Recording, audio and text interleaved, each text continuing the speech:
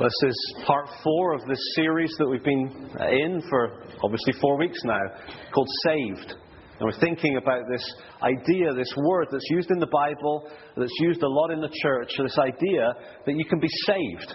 What does it mean to be saved? What does it mean for God to rescue us? That's what we've been thinking about, and we've been enjoying various aspects of that and pondering what does it mean, and specifically, what does it mean for us? Because ultimately, when we talk about this, we will sense very clearly that God is kind of putting His finger on us and saying, okay, what's your response? What do you say to this? What do you do in response to this? Now, this morning's message, I'll get to it in a moment. Let me just mention this before I forget. If you don't have a Bible in modern English that you can understand, I do have some New Testaments, okay? And I don't really want to keep my New Testaments. I'd rather give them to you. So if you don't have an understandable modern English Bible, please come and grab one of these. There's some by the door on your way out. They're free. You're welcome to take them. I'd love for you to be able to read more from this amazing thing that God has given us, the Bible. So these are available. I'll just leave these up here. Now, this morning, actually going to have a message from 2 speakers. And so, just to allow the first speaker to come up, I'm going to invite Tim just to start us off in prayer as we head into the message. Thanks, Tim. May we be a people who are purified by your blood, and so we will be better able to live for you and glorify Jesus our Saviour. So, Father, help us now. In Jesus' name we ask. Amen. Good morning. My name is Saul. Or if you speak Latin and you prefer, I answer to Paul as well. I was raised in a town called Tarsus. It's in Cilicia, or on your maps now, I think it's called Turkey. And I was raised there. And even though I was raised there, actually I was raised in a Jewish home. I was absolutely, completely and utterly Jewish. I was as Jewish as anyone you've ever met. Now you might say, so what? But I'll tell you this, to be a Jew is to be proud of who you are. And no one could be more proud than me. You see, I was from the tribe of Benjamin. This is one of the 12 tribes of Israel. This was the tribe that gave Israel her first king. And so people from the tribe of Benjamin would walk with their head held high. I was raised well. I was taught well. In fact, I did so well that when it came to that point in time where I got to be an adult, a student, I got to be a student under the greatest teacher of his generation, the Rabbi, Reverend Dr. Gamaliel of Jerusalem. I got to sit at his feet. I got to learn from the very best. If there were league tables of Jews, I was right at the top. If there was a Premier League, a top league, I'd be right at the very top. You see, I knew all that there was to know. I did all that there was to do. You see, if there's anything to be said about God, we Jews know that it needs to be said by a Jew. And if there's anything to be done to please God, then we know that it's what we do that would please Him. You see, I was thoroughly convinced that it was not just the Jews, but I myself that had God all in a box, as you might say, all contained. I knew who God was, and I was passionately committed to Him, not like the others. See, I grew up in Tarsus. And all around, I saw the boys and the girls, the men and the women, these people, these Gentiles. The Gentile, by the way, is a non-Jew. You as well, isn't it? I looked at these Gentiles and I used to laugh at them. I used to think, my goodness, these people don't even realize what they're like, what they're doing. They don't even seem to care. They're not even trying to please God as far as I was concerned. You see, I was the best, and I was keeping the rules, and I knew the answers, and I was passionate. I was zealous for God. I heard about this man. He was from Nazareth, of all places. A chap called Jesus, son of a carpenter, and apparently there were some rumours about his family background too. And this Jesus, I don't know what he was doing, but people were spreading rumours, they were talking about him, they were getting caught up with who he was, and I have to tell you, the authorities in Jerusalem weren't impressed. Gamaliel and the others, they were not excited about Jesus at all. And it seemed to be building towards something, and eventually it all fell very flat because Jesus ended up in Jerusalem, and he locked horns with some of the brightest and the best of my peers and mentors, and in the end they brought him to trial. And they found him guilty of blasphemy. Oh, history books will tell you that it was the Romans that killed him on a cross, and technically that's true, but actually it wasn't the Romans that found him guilty, it was us.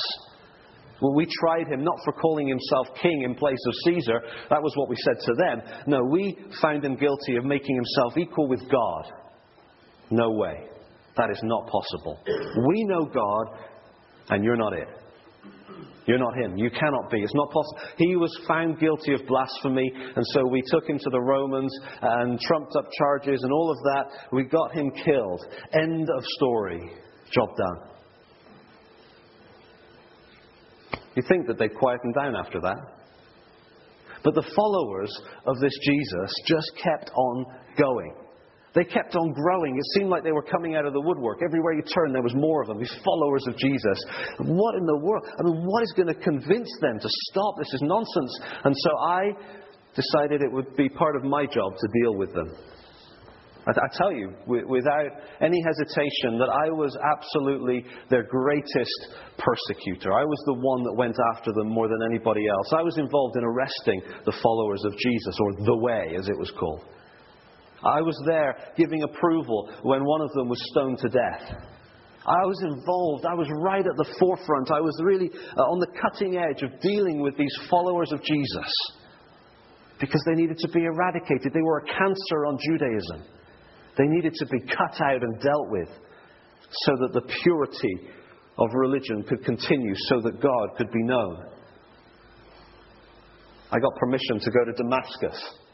It's quite a journey to Damascus, and I walked toward Damascus, and as I was on that road, my life was transformed. As I look back and think about what was happening or what was going through my mind and my heart in that moment, I have to tell you that there was no way in the world that I would ever be changed. I mean, I was the brightest, I was the best, I was the strongest, I was the most respected, I had fame and fortune, everybody was talking about me, the Christians were scared of me, I was the one, and it would take, well, what would it take? For me to be convinced, I'll tell you what it would take. There was only one thing that could do it. As I was walking along the road to Damascus, suddenly there was this light, brighter than any light I'd ever seen, brighter than the sun. And I was blinded, but I knew that it wasn't just the sun, it was more than that. It was a person. And I spoke, and he spoke. We spoke to each other. And it was Jesus, risen from the dead, talking to me. And I tell you, that was the only way. That was the only way that I could be convinced. And he did that. He met me, he encountered me, he proved to me that he was risen from the dead. I couldn't believe it. I did believe it, but I couldn't get my head around it. It took me ages to work this through and process it. And somehow, in God's mercy, he turned me around from being someone out to kill every follower of Jesus to being perhaps the most famous Christian that has ever lived. I still can't get my mind around how the God who I was attacking him. You see, when that light shone on the road to Damascus, a light shone into my heart, and what I thought were good deeds turned out to be bad deeds. What I thought was righteousness turned out to be the ultimate unrighteousness. And I was convicted, and I was guilty, and I realized I'm not the most righteous, I'm the chief of sinners. And yet God, in his amazing mercy, appointed me to go and to tell others about this risen Jesus. And so that's what I've done. Gone to Jews and also to Gentiles, the people I used to laugh at. I've gone to tell them that there's a way for them to be righteous before God. 20-ish plus years later, I wrote a letter to the church in Rome. But don't get me started on that. If I start on that, you'll never get your preacher back. So I'm going to hand over to him for the rest of the morning. Thank you. Okay, so we're in the series called Saved. And we're thinking about what does it mean to be rescued by God. Okay? Grab a Bible. It's always a good thing to do, isn't it? Grab one of the blue Bibles in front of you, if you like. Turn to page 799.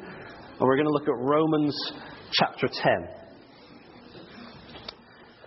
I thought it would be good for us to hear from Paul this morning because I've mentioned a couple of times the fact that I love Romans in part because it's written by someone who was such a skeptic. You know, and you hear this charge coming from people that, Christians, they're sort of brainwashed and they go to Sunday school and they sing the songs and all that kind of stuff. But Paul wasn't like that. In fact, if anybody ever had reason to not be a Christian, it was him. You know, for him to be turned around from being the ultimate enemy number one of Christianity to being the ultimate ambassador for Christ, I mean, Paul is just an amazing example of that. And so this letter that he wrote to the Christians in Rome is full of pure gold for us as we think about, okay, so what does this mean for us? What is this gospel, this good news? What is the message of Christianity? That's what we're really trying to get our minds around in this series. Because actually, even though the Bible is a big, big, thick book, it all boils down to what we've been talking about. The fact that God makes a way, has made a way for you and for me, even though we don't deserve it, to get what we don't deserve. To be able to come to Him and to have right standing so that we can stand before God, not scared of judgment, but humbly confident that we have right standing before Him. That we are not His enemy anymore, but we've been reconciled to Him. Even better, as we saw last week, that we're adopted into His family and we belong. Only God could do that. And we've looked at chapters, 3 and 5 and 8. We're sort of skipping like a stone on a lake through the book of Romans. And we're going to touch down one more time, this time in chapter 10, as we finish up this series and think about what it means to be saved. And in this section, Paul is really concerned with the whole issue of the Jews, the Israelites, his people, and the Gentiles, and how the two are worked out. And actually, the section we're going to read isn't very complicated. So we're just going to walk our way through it. And I'll try and clarify as we go. Chapter 10, verse 1. He says, "Brothers, my heart's desire and prayer to God for the Israelites is that they may be saved." There's the word. Here's Paul, the apostle, the finest of Jews, the ultimate credentialed Jew, the best CV you've ever seen. And he's talking about the Jews, and he's saying the exact opposite of what he would have said before. He's saying, they're lost. They're in trouble. They're hopeless. They really are desperately in need of being saved. He doesn't say, I wish they could save themselves, because he knows that's not possible. He says, my heart's desire is that they might be saved. Now, heart's desire, that feels a bit strong. I'll tell you how strong it was. Just scan your eye back to the chapter before, chapter 9, verse 3. Amazing thing he says here. He says, "For I could wish that I myself were cursed and cut off from Christ for the sake of my brothers, those of my own race, the people of Israel." Can you imagine? He's so desperate for them to be saved that he says, if it were possible, I'd switch places. I'd trade places and be cursed and cut off from Christ if they could be saved. Now, what does that tell us? It tells us what it means to not be saved, doesn't it? To not be saved, it means to be cursed. Use another word, another biblical word, to be damned. To be eternally damned, to be condemned, to be separated, cut off from Christ, who is life itself. To be dead and dying and heading towards death and forever death and separation from God. You can't make it much more bold and serious than that, can you? And Paul's saying, if I could, I'd trade places so that I so want them to be saved. That's an amazing thing to say, isn't it? I could wish myself cursed and cut off from Christ. You see, their situation is grave, it's serious. And so when you get to chapter 10, he's saying, my heart's desire is for them to be saved. Actually, before we start into 10, let's just grab a few more verses from the end of chapter 9, because this really helps us by setting up a contrast that is going to flow through this passage. Let's go with this a little bit here. It says, verse 30, it's under the little title, Israel's Unbelief. He says, "What then shall we say that the Gentiles who did not pursue righteousness," remember what Paul said? They didn't even seem to try. "The Gentiles who did not pursue righteousness have obtained it, a righteousness that is by faith. But Israel, on the other hand, who pursued a law of righteousness, has not attained it." Let's just pause and let that soak for a second.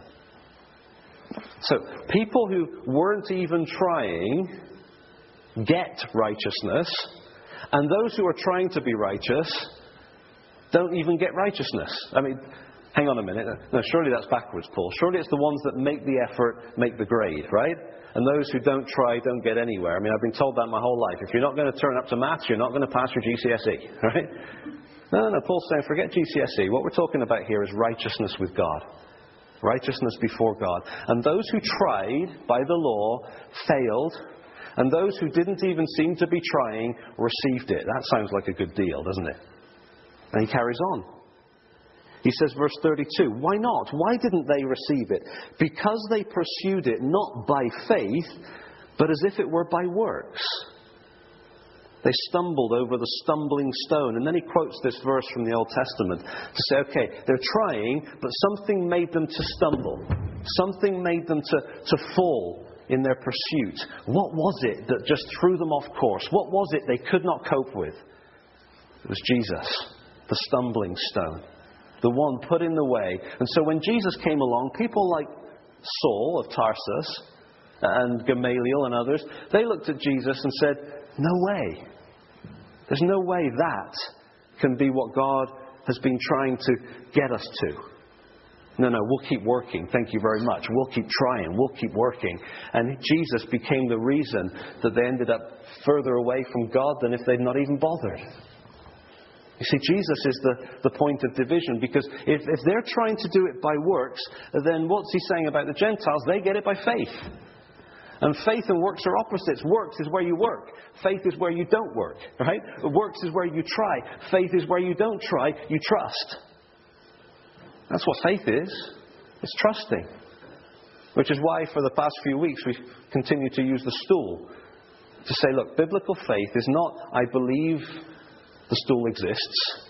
I believe God exists. Of course you do. So does the devil. That's not that much of a deal, okay? Or I know lots of facts about the stool. I'm very well educated about the stool. Great. That doesn't mean you have trust in the stool. If you're going to say, I trust the stool, I have faith in the stool, you have to put your weight on it. And when you put your weight on it, you're demonstrating this is trust, but you're not actually doing anything. You see the difference? Stool was going to get me eventually. Put the microphone back on. The difference is either you're trying or you're trusting. Either it's your effort or it's not effort. And it's accepting what God has done. And Paul's setting up this contrast between the two and trying to make it as clear as possible. And then he gets into chapter 10, where we were just now, and he says, my heart's desire is that the Israelites, that they may be saved. Now, why aren't they getting saved? Because they're over there. They're not on the stool. They're trying. They're not trusting. And so he says in verse 2, for I can testify about them that they are zealous for God, but their zeal is not based on knowledge. That's a very important thing to realize. When we're talking about salvation, it's not about zeal. A lot of people say that, even today. People say things like, it doesn't matter if you're a Muslim or a Sikh or a Jew or a Catholic or a Methodist or a New Age. It doesn't really matter what you are as long as it works for you. As long as you're passionate about it, that's great. Don't be too passionate, then you're a fanatic and that's a problem. But, be passionate, be zealous, and that's good. That's nonsense. That's like me going down to Chippenham Station and saying, okay, I'm passionately committed to getting to London. And getting on the train on the other side of the platform and ending up in Bristol. No matter how passionate I am about getting to London, I'm going to Bristol if I'm on the wrong train. Zeal itself is not the key. You can be zealously wrong. It's kind of humbling, isn't it? You could be sitting here this morning zealously wrong. Maybe you've been zealously committed to the idea that if the good outweighs the bad, it'll all work out in the end. Sorry, that's wrong. The Bible doesn't support that. It says that all have fallen short of the glory of God. None of us are good enough. You might think, well, if I'm better than others, that's good enough. And we're good at that, aren't we? We're good at sort of establishing our own righteousness. We watch television programs and we watch heinous crimes and we think to ourselves, I wouldn't do that. I'm not like that. And yet we somehow sort of say, well, that makes me good enough. We compare ourselves with our neighbours or with that dodgy relative or whoever. We do this comparison thing and we think, I'm good enough. And even though we may not be Jewish and even though we may not even be religious, we're striving to be good enough according to our own standards. As long as I don't do such and such, I'm okay. Sorry, that just doesn't work. You can be as zealous as you like in your pursuit of self-righteousness. It doesn't work. Actually, you can be as zealous as you like in your pursuit of religion. You might say, I'm going to come to church every week. I'm going to sing the hymns loud. When they pray, my eyes are not going to just be shut. They're going to be squeezed tight, Offering comes around, I'm going to put it all in there. Credit card and everything. You can do as much as you like. You can be as zealous as you like. I'm telling you, none of that, even in church, means that God is impressed. Because God says trust. And if you're zealously pursuing righteousness in your own effort, you're just like the Jews that Paul was talking about. And really, God calls us away from that. He calls us to turn our back, not just on the bad things we do, but on everything that we do. To turn our backs even on ourselves, our self-love, our self-obsession, our self-righteousness. Turn our backs and say, no, I'm going to put my trust in Christ. That's what he says in verses 3 and 4. He says, since they did not know the righteousness that comes from God, and they sought to establish their own, they did not submit to God's righteousness. Christ is the end of the law, so that that there may be righteousness for everyone who believes. How do we get righteousness? He keeps saying it, and we've heard it so many times. It's everyone who believes, everyone who trusts. Can't establish your own, you can't work for your own, you can't get your act together, pull up your bootstraps, turn over a new leaf, New Year's resolutions, none of that. It doesn't work. You know the ironic thing about this? I think irony is the right term, although I'm never quite sure. The ironic thing about this is that just like Paul looked at the Gentiles and said, it looks like they're not even trying compared to the Jews, actually we all try. It's human nature. And whatever view of God or eternity or judgment we might have, in our own way of thinking, we try to be good enough. We try to compare, contrast, establish, do it all. And Paul says, no, that does not work. Only Christ works. You see, it's not what you can do, it's the fact that it's been done. Job done. When I preach, I like to put my message really boiled down into a single sentence summary. And I'm going to have to apologize for my single sentence summary because this morning it is corny. Okay? And I couldn't figure out a way around it. I'm just using the words in the text. And I can't avoid the fact that it's slightly corny. And you're just going to have to say, that was corny and forgive me for it. But really, you see, what Paul is saying here is that we cannot achieve God's righteousness. Okay, righteousness before God is not something we achieve, it's something we receive when we believe. You see what I mean? A bit Evie, I'm not sure about it. But it's the truth. That's what he's saying. The righteousness before God that we all need is not something we can achieve, it's something we receive when we believe. That's just quite memorable, isn't it? Forgive the corniness, let's hang on to that, because that's the truth here. It's not something we achieve, it's something that we receive as a gift when we believe, when we trust in Him. And he carries on with that thought in these next few verses. First of all, verse 5, he's talking about the law, and if you try and live perfect, you've really got to pull it off. But verse 6, he says, the righteousness that is by faith, this good righteousness that is actually available to us, it says, and this is slightly complex, but it's as if the righteousness itself is speaking to us. And what it says is this: do not say in your heart, who will ascend into heaven or who will descend into the deep? What? Well, okay, so he's pulling this phrase from the Old Testament and he explains himself. Do you notice that in brackets? Right in there? Do not say, who will ascend into heaven, that is to bring Christ down, or who will descend into the deep, that is to bring Christ up from the dead. He's saying you can't achieve it. Here we are on earth as humans who are going to stand before a holy God, and we realize that we're desperately hopeless, we need help. Okay, let's reach up and let's grab a Saviour and let's bring Him down. You can't do it. And you might be thinking, well, I'm just not tall enough. I'm telling you, it doesn't matter how tall you are, you can't reach. You cannot reach high enough and grab hard enough and pull strong enough to get a Saviour down. It just simply doesn't work like that. And second thing, you can't reach down into the deep or into the abyss, the place of the dead, and bring Jesus back to life. You see, really what it's saying here is that in our terms, Christmas and Easter are God's work, not ours. You ever noticed that? Christmas is coming soon. You probably don't want to hear that yet. But, Christmas comes and there's lights and there's music and John Lennon playing in every shopping mall and all that kind of stuff. And Christmas comes and you think back to the first Christmas and the stable and Mary and Joseph and angels and shepherds and wise men and donkeys and stuff. And, all of these images come flooding to your mind. The Christmas story doesn't go like this, does it? Now, at just the right time, when everything was perfect, because the people had pulled themselves together and they'd stood before the angels of God and declared to the angels, go get Jesus for us, that Jesus then came and was born in the manger, laid in the manger. It doesn't work like that. The angels came and the shepherds were shocked. The angel came and Mary was shocked. The angel came and Joseph was shocked. All the visits, the angels, the prophecies, all of this, it was all initiated by God. We didn't make Christmas happen. God made Christmas happen. Isn't that the case? God chose to become a human and to come down to the earth and to be a little baby boy that grew up into a man that lived a perfect life. And then we get to Easter. And guess what? That was God's work too. You see, it wasn't the case, was it, that Jesus on Good Friday died on the cross, they took his body down, laid him in a tomb, and then on the Sunday morning, some of his disciples who were really passionately zealous broke into the tomb and then got Jesus back from the dead. That doesn't work.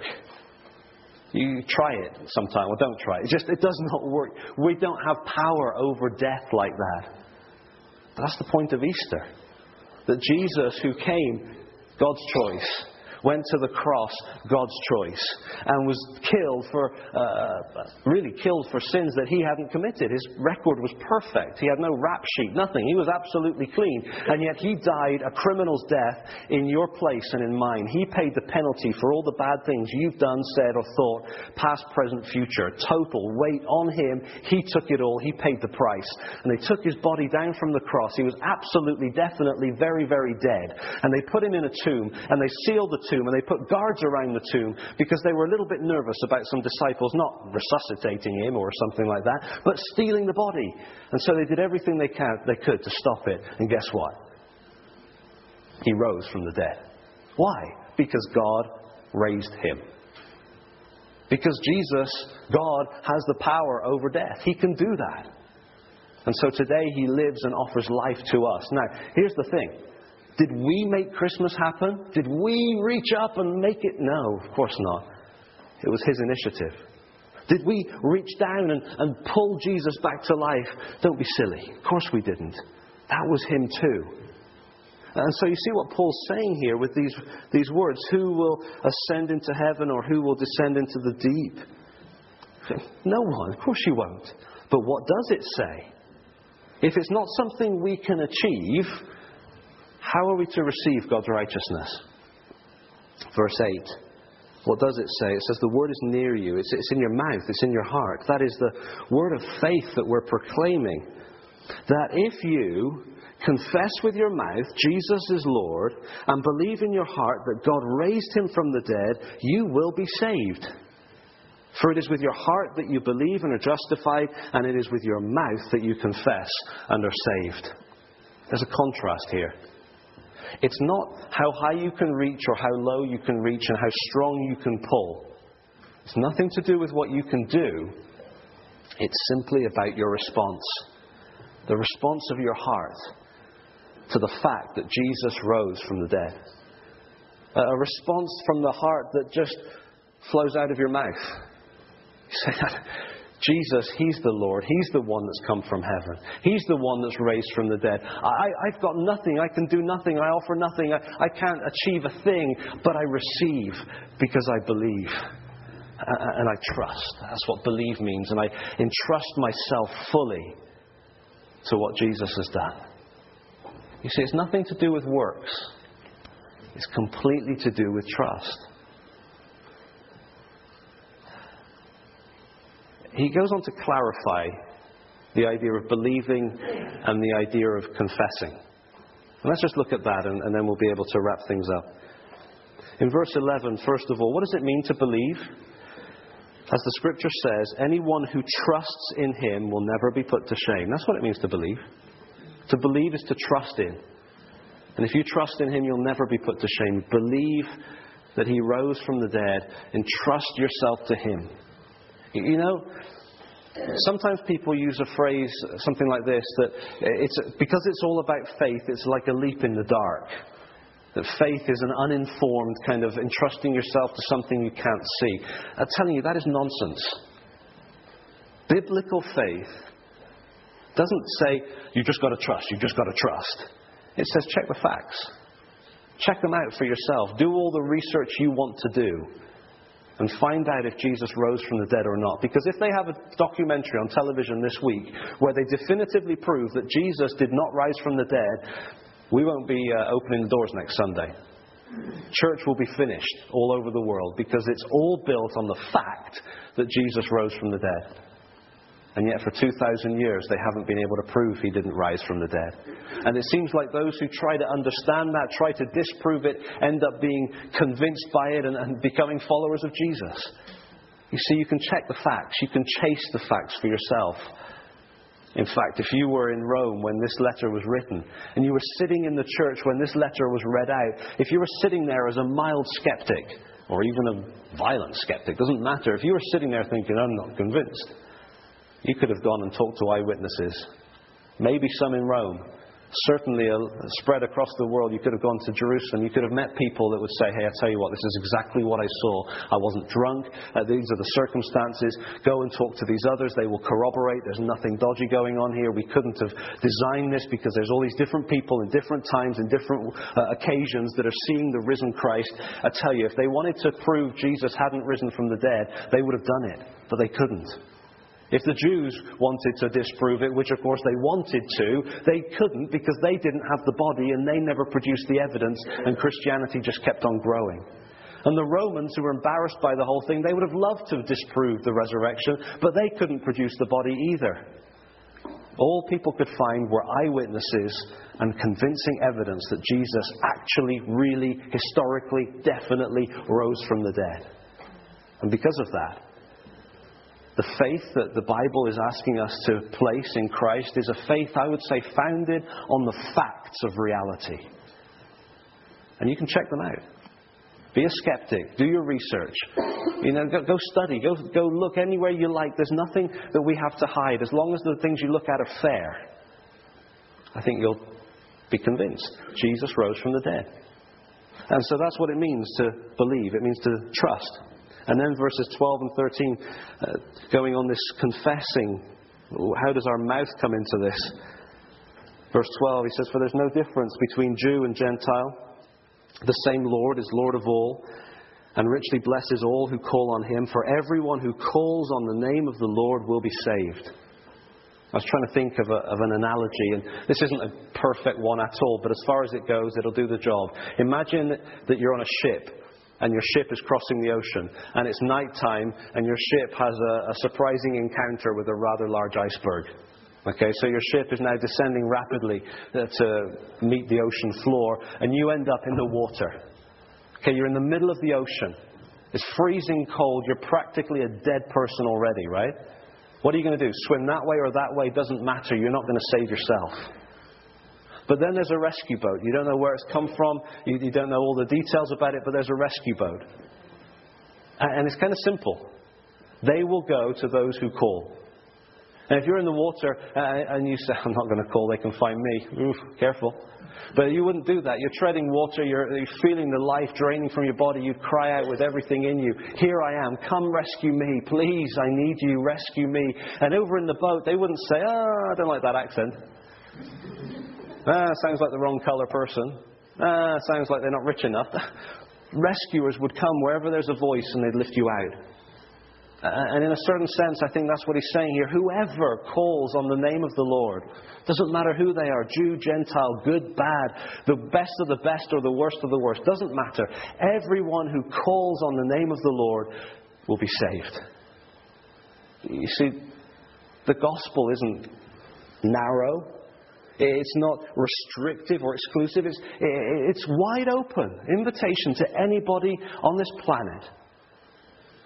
All you've got to do is stop doing your own work. Stop trying. Stop straining. Stop striving. Stop trying to pull your act together and say, actually, no, I can't do it. I'm not good enough. God, I trust completely in you. I believe that you raised Christ from the dead. That's the convincer.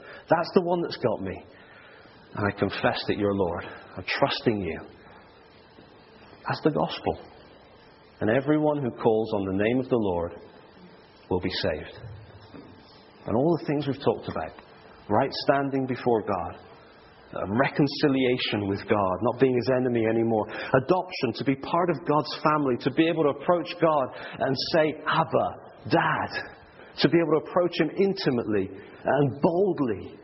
All of that is available not because we deserve it, because none of us do, but because the job has been done. Christ has paid the price. He's died in our place. He rose from the dead, and now He offers life to all who will call on Him. That's the gospel. That's what it means to be saved. And I suppose the question is simple. How do we respond? I don't like any hint of manipulation. I've mentioned that before. And so I'm not going to sort of do an emotional kind of response moment at this point. Okay, I don't think that's necessarily wrong, but I just don't want to do that. What I want to do is simply give us a few moments of silence where we can, in our hearts, respond to God. I'm not going to ask you to come forward or stand up or raise your hand or anything like that, because you might look back and say, I'm saved because I raised my hand. No, you're not saved because you did anything. If you're saved, it's because Christ did everything and you trusted in Him. And so what I'd like us to do is just take maybe 30 seconds or so of silence and together, but individually, we will respond to God in our hearts. And I don't know where you're at in the journey. Maybe you're here for the first time and you're going, wait.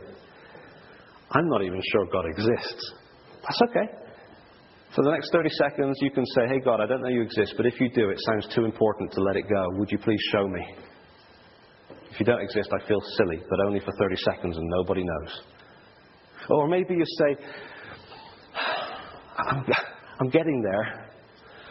I'm getting there, but I'm still not clear about such and such. Now, tell God that. Say, God, this is a question I still have. Maybe something about what Jesus has done. Maybe something about your own life. You say, surely you can't forgive that, can you? Whatever the question is, just express it to God. And as I have said before, I encourage you again, come and talk to one of us. We'd love to talk to you about your questions and your concerns and your doubts, because we've had them too. It's not like we've got it all together. We've had questions and doubts and concerns, and there are answers. And so please come and talk to us. But talk first to God about it. Or maybe there are some here who say, I can't believe I'm even saying this, but I'm convinced. That rising from the dead thing, that's the convincer for me. And I started coming to this church maybe last week, maybe 2 weeks ago, maybe 20 years ago. And I've come, and when I first came, I felt like a window shopper, sort of looking in from the outside, kind of intrigued, but not giving much away. And suddenly I'm sitting here and I find myself feeling like an insider, like, yeah, I believe that. I trust that. Tell God that. I'm not going to give you special words to say or whatever. You can talk about your sin. You can say sorry. You can say I trust you. You can say I want to do that stool thing. You can put it in whatever terms you want. God understands, because it's not the words you say. It's the trust of your heart. It's the cry of your heart saying, Jesus, I want to trust you. I want you to save me. You're the Lord. Rescue me. And let me encourage you, if that's your response this morning, respond to God. Allow this to be a moment where, in the quietness, your heart cries out, God, I trust you. Forgive me. Make me yours. Make me part of your family.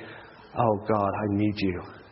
However you want to put it, wherever you're at, let me just encourage us to have maybe 30 seconds of silence and do personal business with God, responding to what He has done. Not thinking we can do anything, but giving up on doing and responding to what's done. Let's just take that time and then I'll wrap up at the end of it.